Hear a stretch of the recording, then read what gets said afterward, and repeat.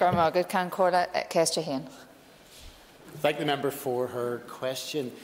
It is my priority that examinations to award CCA qualifications, which is the one area that I have direct control over, should go ahead as planned in 2021.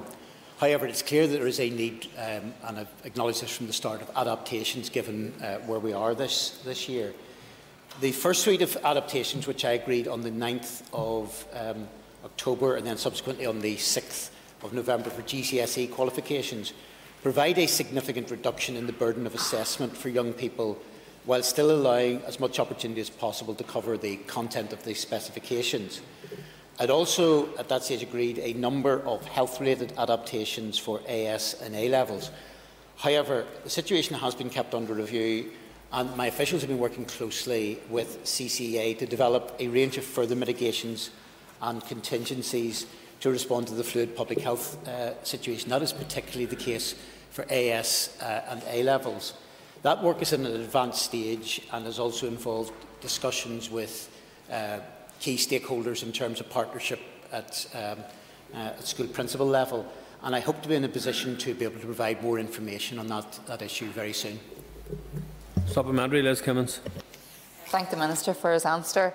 And having read the public exam guidance that was published in November, I and many others would still be deeply concerned that the Minister and CCA continue to ignore the concerns of young people, their families and teachers. There will be no level playing field when it comes to the public exam series for next year, and many young people will have had multiple periods of self-isolation as we move forward, so the education experience is very varied.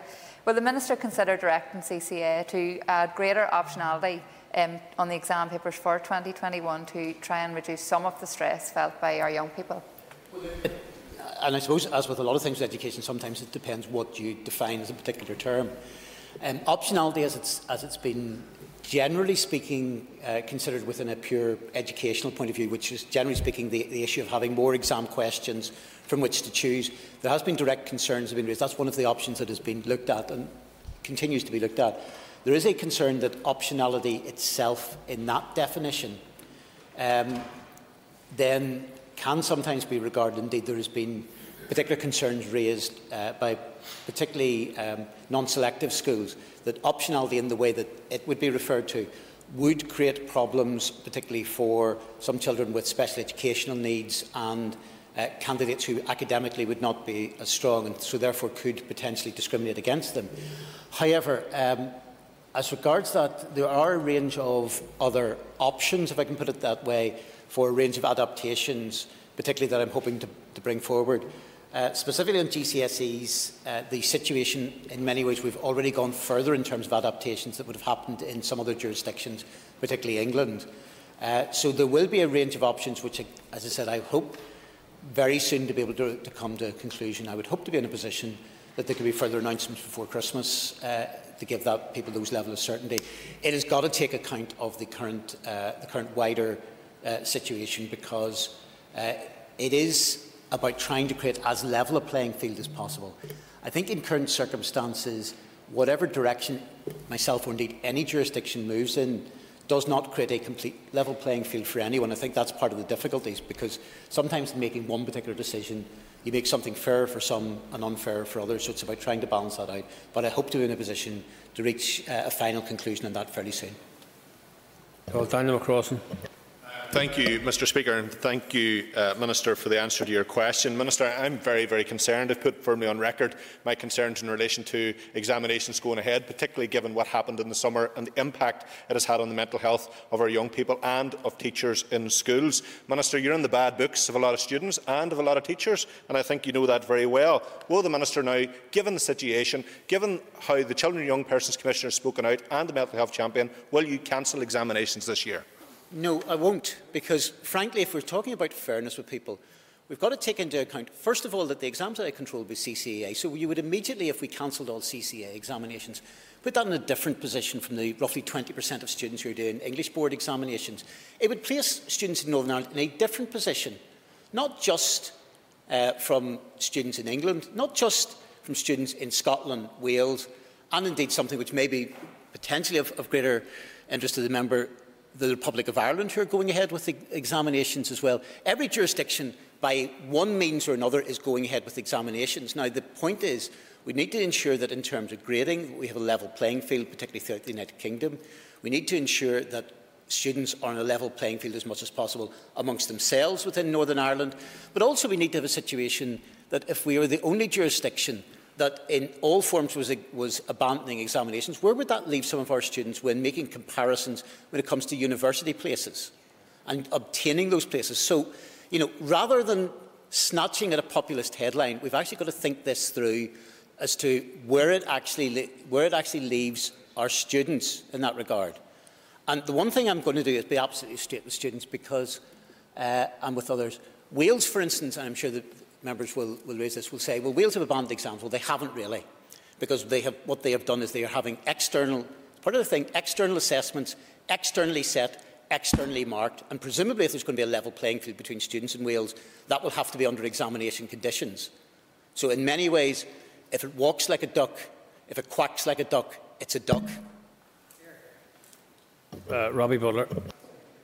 Thank you, Mr Speaker. Minister, we're now on the edge of Christmas break for schools with no certainty as to a return date due to the potential for increased COVID transmission over the festive holiday. What impact assessment has your department carried out on the extent of lost classroom learning, particularly for years 11 through to 14?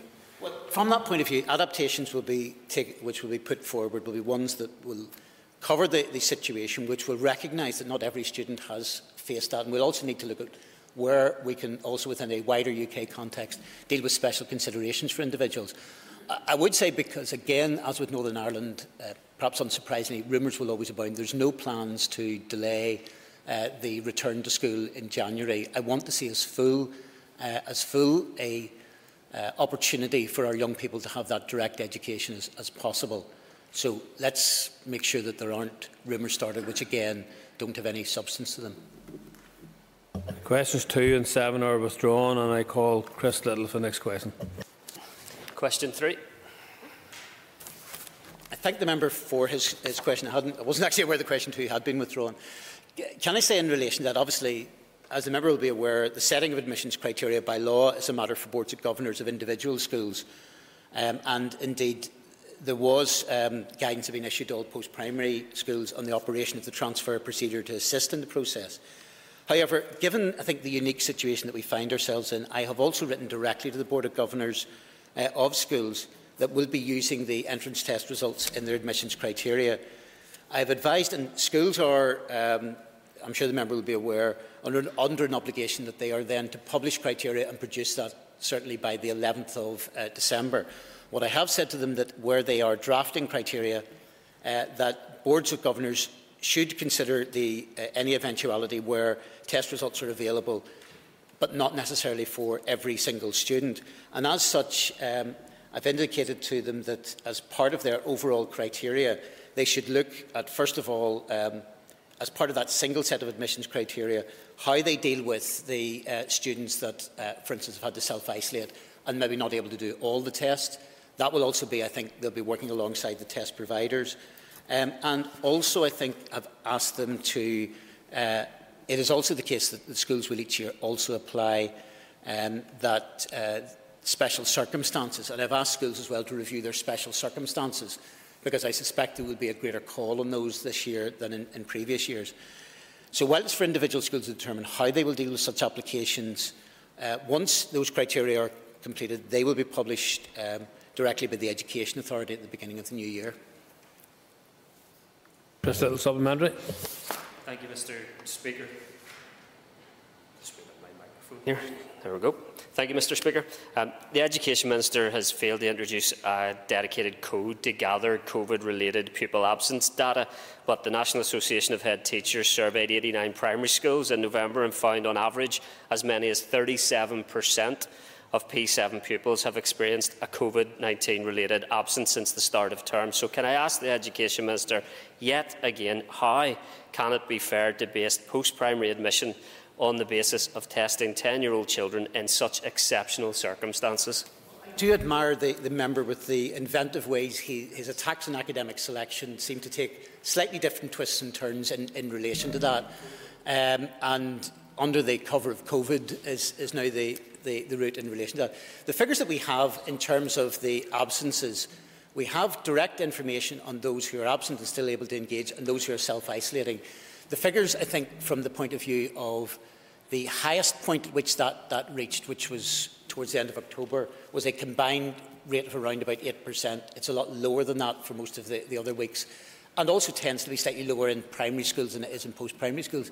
But again, I would say to the member that in terms of an alternative situation, and we've seen this with what has been mentioned by a few schools that are looking to move away from academic selection this year, the alternatives that they seem to have produced is whether your mum and dad went to the school, whether your older brother went to the school, where, on a range of those things, it is selection by a form of family and genetics. And I believe that whatever the wider debate is there within academic selection, and sometimes it will be a question of, if you have a brother, you may get into a school. If you have a sister, you may not, or vice versa. It is accidents of birth, accidents of DNA. And whatever criticisms are there from the point of view of academic selection, at least it is on the basis of the individual merits of the applicant.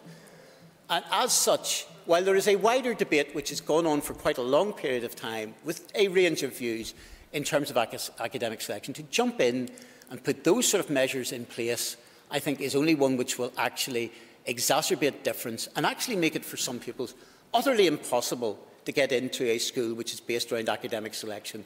Be they the greatest genius in the land, they would simply be denied because of who they were related to. That doesn't seem to me a particularly satisfactory way to select children for an oversubscribed school.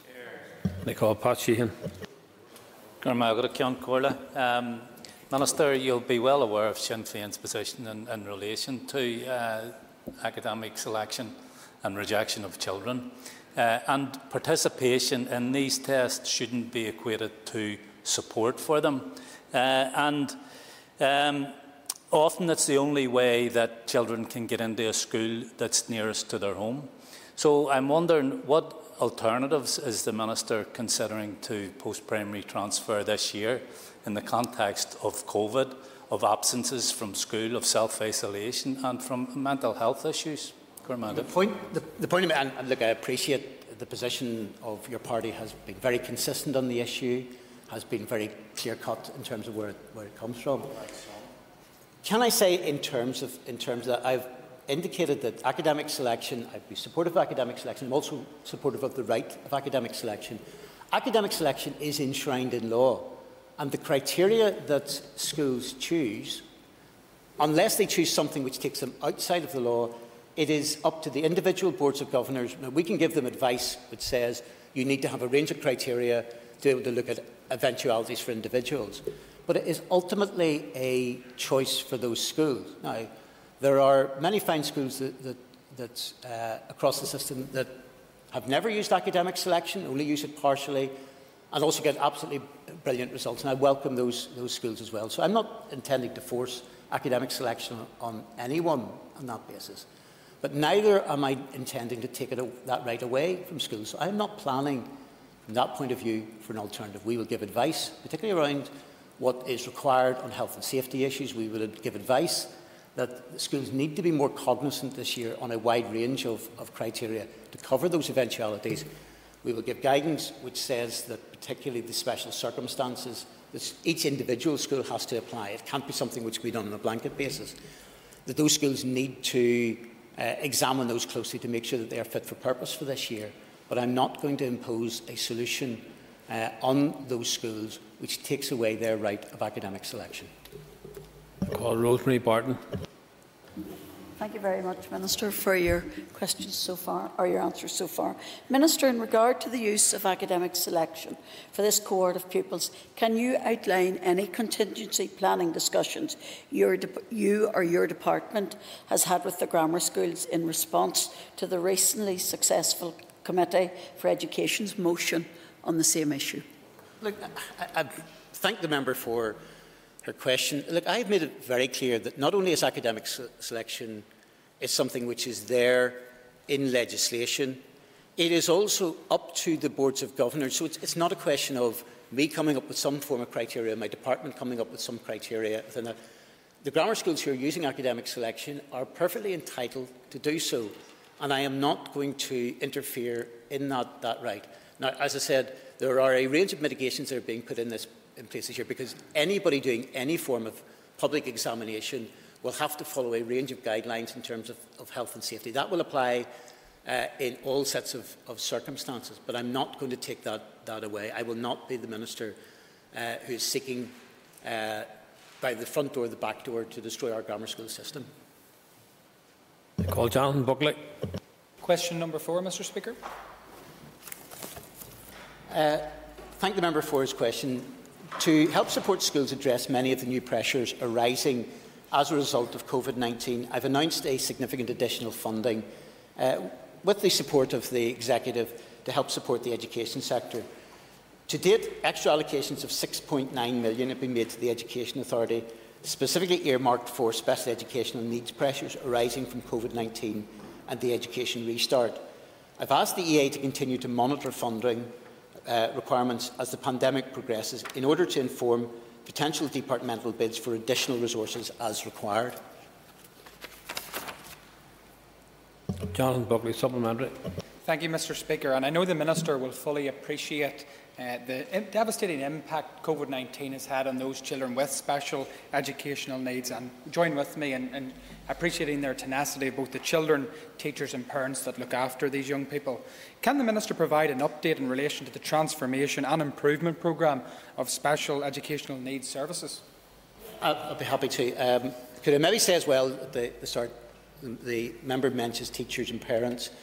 I would want to place on record, I've done so before, but I think it's important as we move towards the Christmas period, particularly for those with special educational needs, but across the board, my thanks and appreciation for all of us, for the role that parents, principals, teachers, indeed all educational staff have played in ensuring that education continues. Specifically, I think on the question that he asked, in September, the SEN governance group was established to maintain strategic oversight of the implementation of improvements being made by within the EA and the department. There's obviously been considerable levels of criticisms and various reports have been produced, and it's important, I think, those are done on that those are answered on a strategic direction. The EA has recently established a programme of improvements through its SEND Strategic Development Programme, which provides a single coordinating governance structure for the SEND transformation agenda across Northern Ireland. The programme draws together ongoing multi-agency SEND development work, but is also defining a single strategic plan to address the wide-ranging recommendations for further change, which have resulted from various review reports across the last year or two, including the 2020 Northern Ireland Office SEND report, the SEND Learning Journey recommendations, and indeed the recent report by the Northern Ireland Children's Commissioner. Call Stuart Dixon. Thank you, Minister. Minister, could you explain to the House why the School Restart Fund does not apply to special schools, and the failure to not apply it, is that an act of discrimination against special schools? No, it's not. And the member, I'm being a little bit pedantic, I think he's actually referring to the Engage programme and Restart, because Restart is the wider package of measures that are being taken into account. As I indicated in terms of Restart, £6.9 million has been directly put in terms of special educational needs. Engage, because it is targeted across the £11.2 million at the mainstream schools, I've instructed directly, because there's more of a one-to-one intervention is required in terms of special schools, for the EA to work directly with the special schools to provide provision that would be of a similar nature to Engage. So that is why, because the way the budgets go, Engage has been delegated down to schools. As the member would also be aware, school budgets within special educational needs, and I think there's a good argument as to whether there should be a lot more flexibility put into that, but they are actually not devolved down to the schools themselves. They're handled at an EA level, so therefore I've given the instructions to EA. Whereas the Engage programme, the flexibility on how that money is used is devolved down directly to the individual schools. So that need will be met within special schools, but it will come through the EA rather than the Engage programme. I call Karen Mullen. Minister, the Education Committee heard evidence a number of weeks ago which suggested the Department of Health did not fulfil its obligations in cooperation with education for children with special education needs. Can the Minister give an assessment of the current levels of cooperation which exist between education and health when it comes to supporting children with special education needs? I think we'll look at that, and I think I'd also maybe should say at this stage, taking on board some of the suggestions. I know one of the suggestions, I think, to be fair, while we will often clash, I think there was a reasonable enough suggestion that came from the Chair in terms of looking at where we could develop a stakeholder engagement, I think, of a better nature and of some form of reference group for vulnerable children, and trying to take that forward with officials. As the member to some extent alludes to, that's not something which is purely something that can happen within the Department of Education. It is that level of cooperation. I think perhaps much of that question to some extent may be better answered by the Health Minister, but I think there has been good work. I think it is beginning to improve. But there's no doubt that turning the aspirations of what is there in terms of cooperation into real cooperation on the ground at times can be challenging in that regard, and it is a continual effort to be able to do that. It is why I think it is important also that as we work towards, as consultation comes to an end on the SEN regulations, that is also something which can be brought forward in terms of, particularly because allied to the regulations as well will be the code of practice, which I think will also be a driver for improvement in what we can do for our young people with special educational needs. Call Jim Allister. Extra resources are very welcome in this area, but does the Minister agree there needs to be better alignment between the release of resources and the further improvement of the statementing process? Present targets still remain disappointing, and you can have all the resources you like, but if you haven't got the kids statemented, then you're not marrying the two, and that's really where the solution lies. Well, I agree with them, yes, up to a point. I mean, look, sometimes with all things, I mean, resources are required to be able to do certain things in that regard. Resources in and of themselves are not the complete picture. I mean, as such, as I think I gave answers, don't think I have the figures directly to hand, but in terms of the statementing process, there has been considerable improvements in terms of the timescales. The timescales have come down in that bit, and they started from a very, very poor base from a year or two ago. The timescales have reduced considerably. Well, you know, I see somebody shaking their head from the sedentary position who clearly doesn't have the figures either in front of me. I did reveal those at the last question time. To be fair, for once, before he gets a little bit paranoid, I'm not accusing the Chair of doing that. For once, he is an innocent man in that regard. But no, the figures would suggest that the very long-term waits. So, for example, if you go back a number of months ago, there were a number of children that were waiting, say, more than a year and a half for a statement. That is no longer the case. There have been reductions in all those elements. So it is about making that level of progress. But the member is right in terms of creating that level of alignment. And I think that is where particularly the trying to get a much more joined-up approach is actually the purpose, particularly of the SEN regulations. That's why it's out for consultation, why it's important, I think, that, that we can move ahead with that as soon and as much as we can do in terms of the resources that are there. Moving on, I call Christopher Stafford. Number 5, sir. Thank you, Member, for his question. As a controlled school, the Education Authority is responsible for minor capital works within the school. So they've advised that, subject to availability of funding and prioritisation of other works, consideration is being given to progressing minor works at Nettlefield Primary. I know the member takes close interest in Nettlefield. I believe it was one of the schools that myself and the Permanent Secretary had visited, one of the earliest schools, even pre-COVID. It does seem a long time ago. But specifically, they're looking to progress minor works in the next financial year relating to the toilets, related to the roofing, and I know there's particular danger with the windows. That was one of the others, and the concrete steps outside the school office, which again could prove a hazard. All those matters are being considered for progression by the Education Authority, who will deal with the operational side of it at that level. Christopher Stafford, supplementary. Thank you, sir, and I declare an interest as a past pupil in Nettlefield Primary School. I am grateful to the Minister for the answer that he has given. The Minister knows that this is a unique building, and I think is actually a listed building, which complicates the need for improvement to it.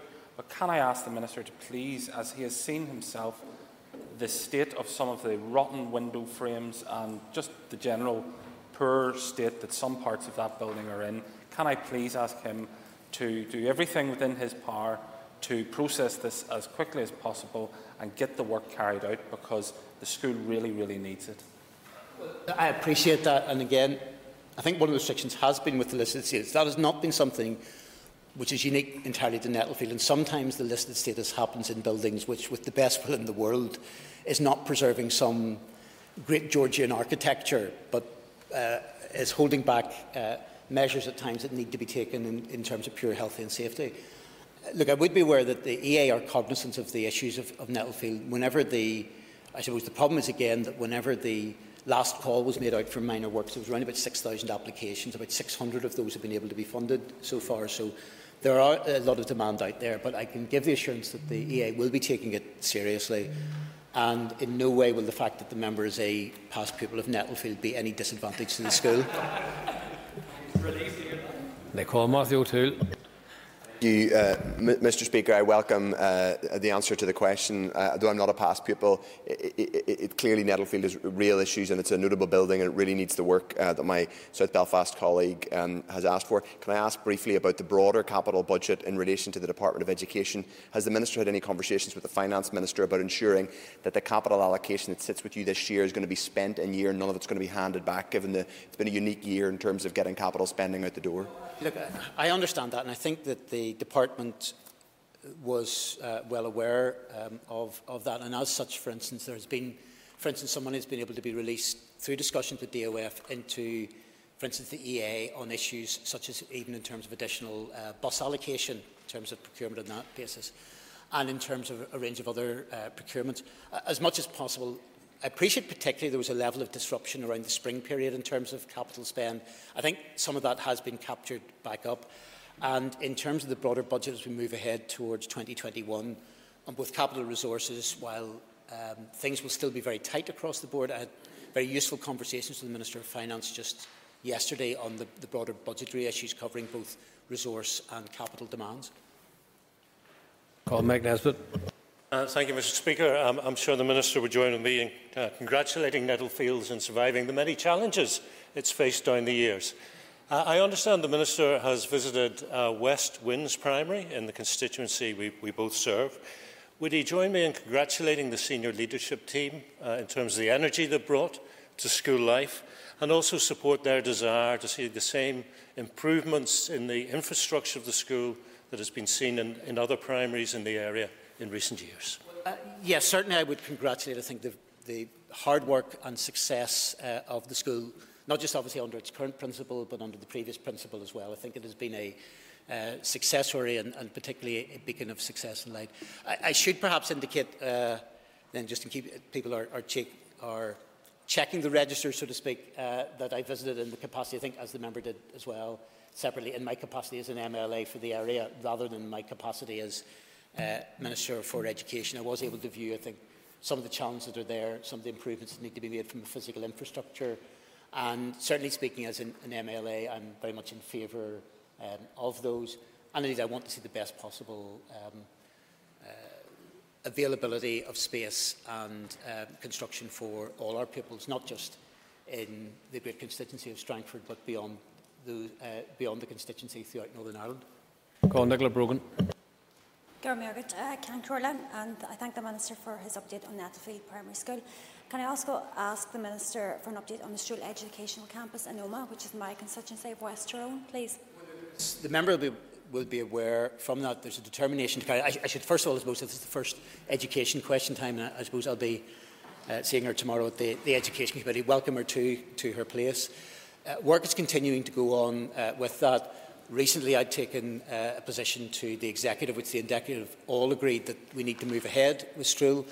I think there is still some work to be absolutely finalised between the Department of Finance and Treasury. It was something, again, without breaking any confidentiality, I was able to directly raise with the Finance Minister yesterday, where Finance is pushing ahead. We need, I think, a final position just of Treasury to confirm all of that, but the determination, this is probably the biggest capital project I think Northern Ireland has ever faced, and there is a strong determination, not just within the Department of Education, not just from the Minister of Education, but from the whole Executive, I think, to carry on to make sure that this is brought to fruition. I call Chris Little. Thank you, Mr. Speaker. Can I ask the Minister what the monetary scale is of the maintenance backlog across Northern Ireland? I don't have those figures directly to hand, but I'll be happy to provide those to the member. That ends the period for a list of questions, members, and we will now move on to 15 minutes of topical questions. And I call Trevor Lunn.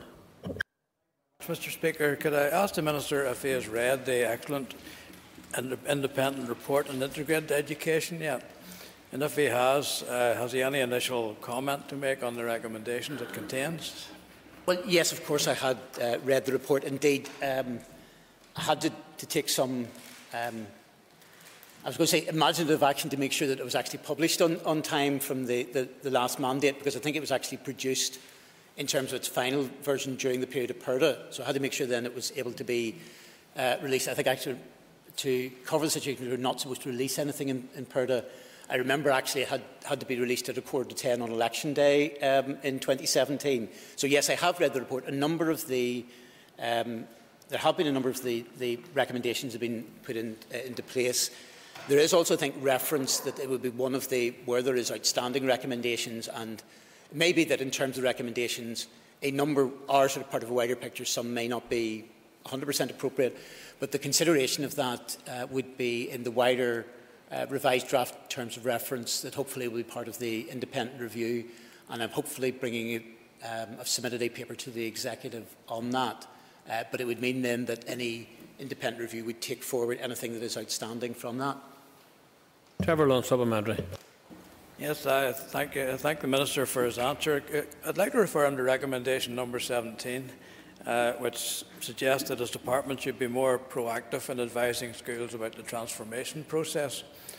Is he satisfied that the department historically has delivered on its statutory obligation to facilitate and encourage integrated education? Well, I should say that while history was one of my favourite subjects at school, and I suppose it's something which is always a lot of politicians who know that will always get accused of being immersed in, I'm not really think there's a great deal of point in trying to retrospectively decide what should have happened 5 years ago or 10 years ago. I think trying to meet the challenges of where we are now is probably the more appropriate bit. And as I indicated, as part of the outstanding recommendations, we'll look at what is appropriate then to be put in place and how it can be put in place will lie with the independent review that hopefully will soon be initiated. Caller Leah Flynn. And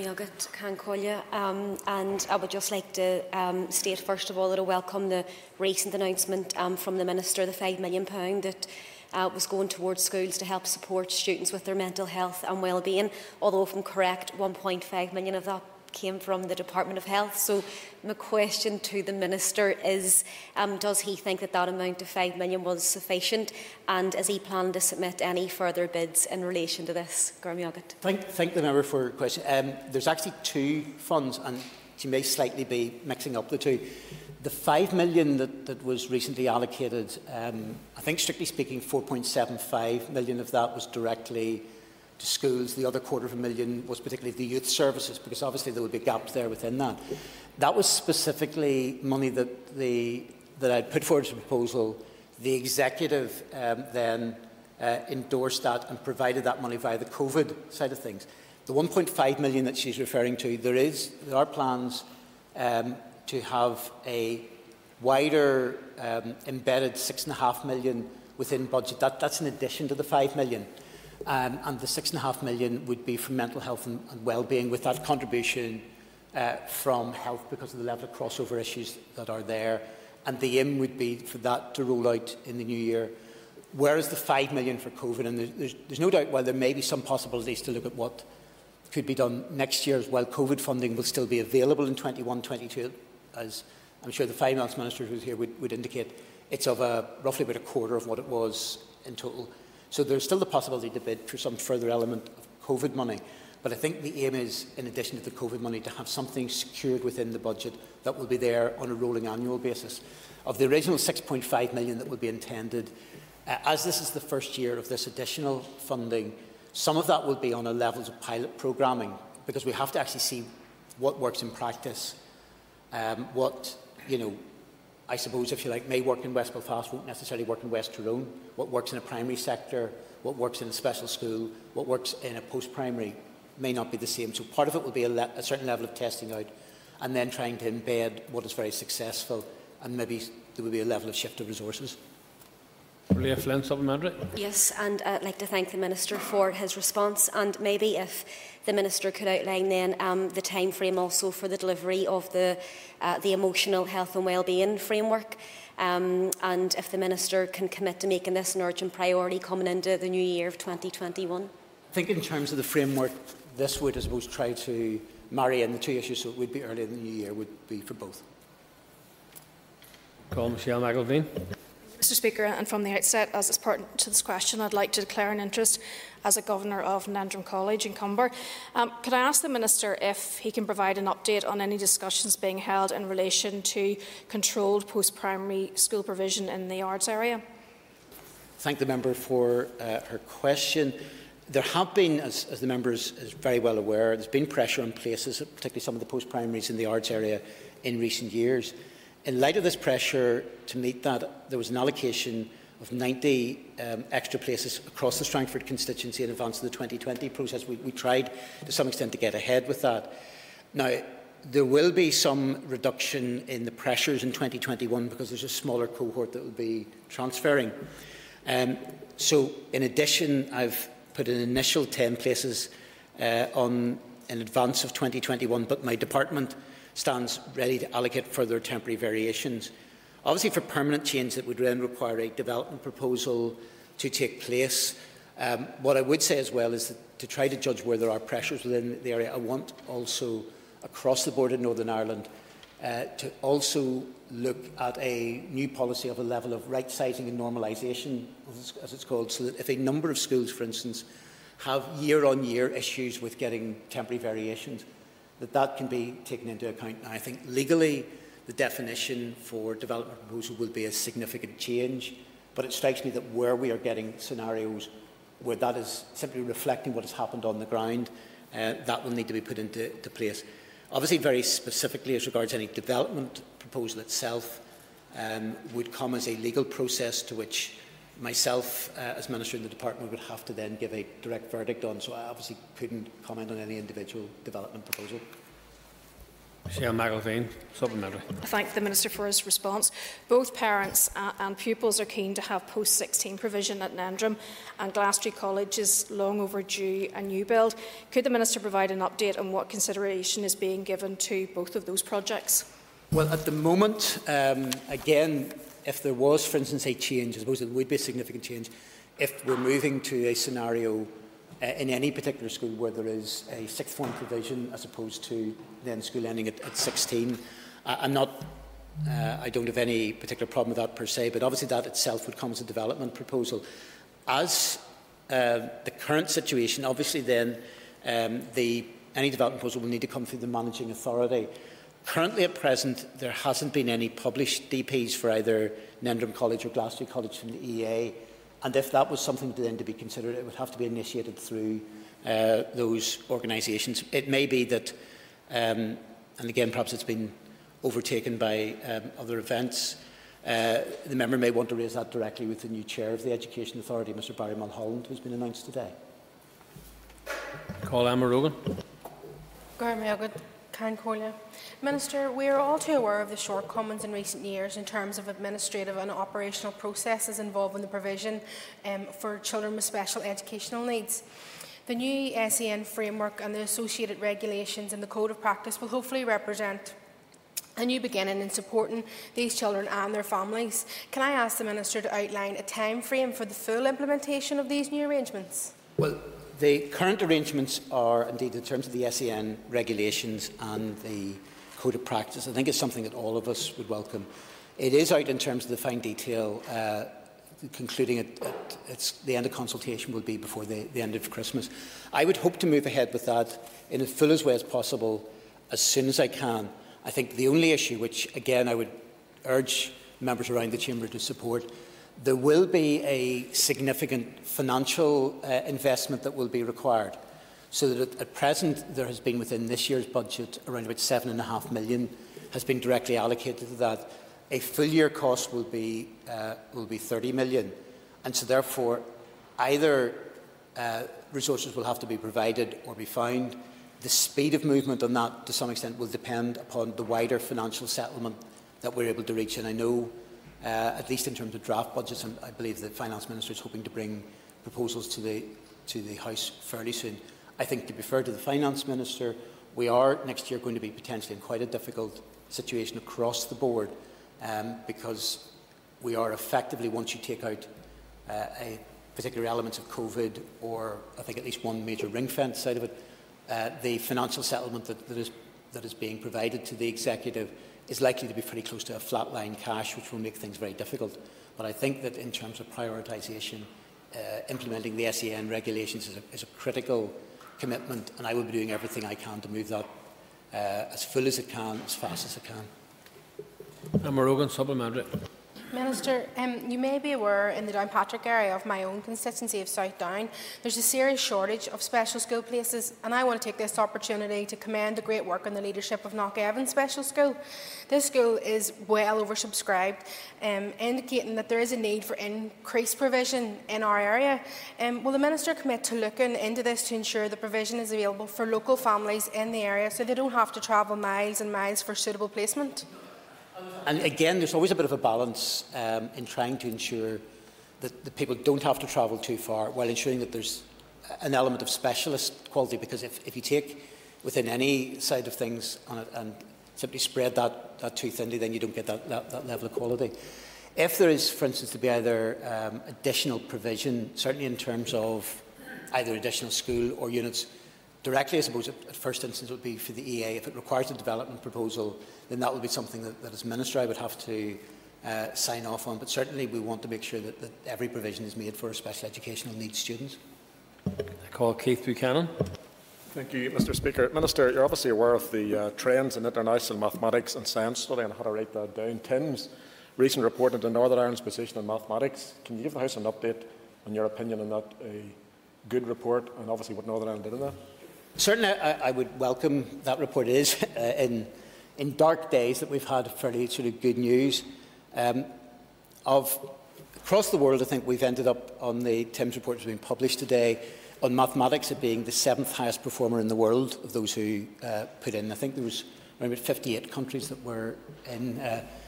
Of those countries that are wholly within Europe, we actually were the top European country, and that indeed. We significantly outperformed, and I suppose do this on a cross-community basis, we suitably outperformed pupils in both England and the Republic of Ireland in relation to that. There was also, I think, in science a strong performance with about 18 countries being grouped ahead of us, 28 below us. And it should also be remembered that a number of jurisdictions did not participate in TIMSS, possibly with a suspicion that they wouldn't have got the result that they wanted, which makes our position even more impressive. The findings, I think, emphasise that education, particularly for Year 6 pupils in Northern Ireland, have a high academic success. There's very little problems with school discipline. We have very safe and orderly classrooms. It is also the case, I think, this is maybe a lesson as well, that where the most successful countries are the ones with the smallest gap between those of socio-economic advantage and disadvantage. And while, again, there's a good deal of work to be done on this in Northern Ireland, it is noticeable that our figures show that the gap between more affluent and more socially deprived children was considerably lower at both maths and science than it would be for the international comparators of those that were involved in TIMSS. So it shows actually in many ways that there's been a lot of good work, but of course there's a lot of further good work still needed to be done. About a minute left to call Keith Buchanan supplementary. Thank you, Mr. Speaker. Thanks, Minister, for your answers so far. Just with regard to, obviously, this year and the difficult year it's been with regard to digital learning and online learning, etc., what's your opinion on the TIMSS findings on that learning environment, basically by digital means? Again, there's been a situation, the TIMSS findings, again, showed that we were considerably ahead of the international comparators. There is issues around, which I know even in the previous ministerial question mark, over ensuring that there's broadband availability, and there's always more that can be done. But what it did show that 96% of students said they had access to a computer or tablet. That compares, it's much well ahead of what is there. Now, that doesn't necessarily mean they have individual access at home. And I suppose to cover the situation, particularly during lockdown, there's been so far over 10,000 devices have been provided to our most disadvantaged and vulnerable learners. Again, there is further work to be done, but again, on the comparisons that we have, and we can only take this as an independent report, looking at our comparisons with other jurisdictions, we are well ahead of the international average. And I should also indicate that many of the very affluent economies throughout the world were part of TIM, so this is not, if you like, comparing Northern Ireland with countries always that have levels of difficulty in that regard. Members' time is up, and members, please take your ease.